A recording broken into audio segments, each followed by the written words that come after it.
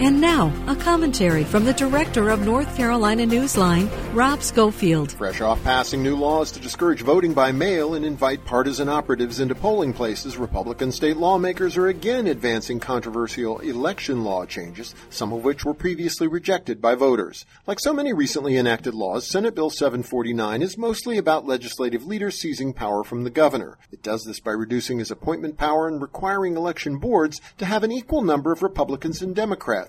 A model that sounds okay at first blush, but that's failed at the federal level where partisan gridlock has led to paralysis.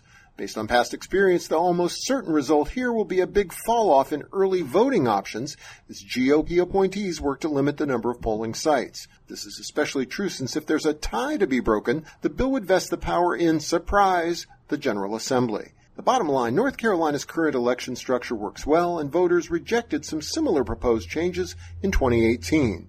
The legislation is a solution in search of a problem. For NC Newsline, I'm Rob Schofield.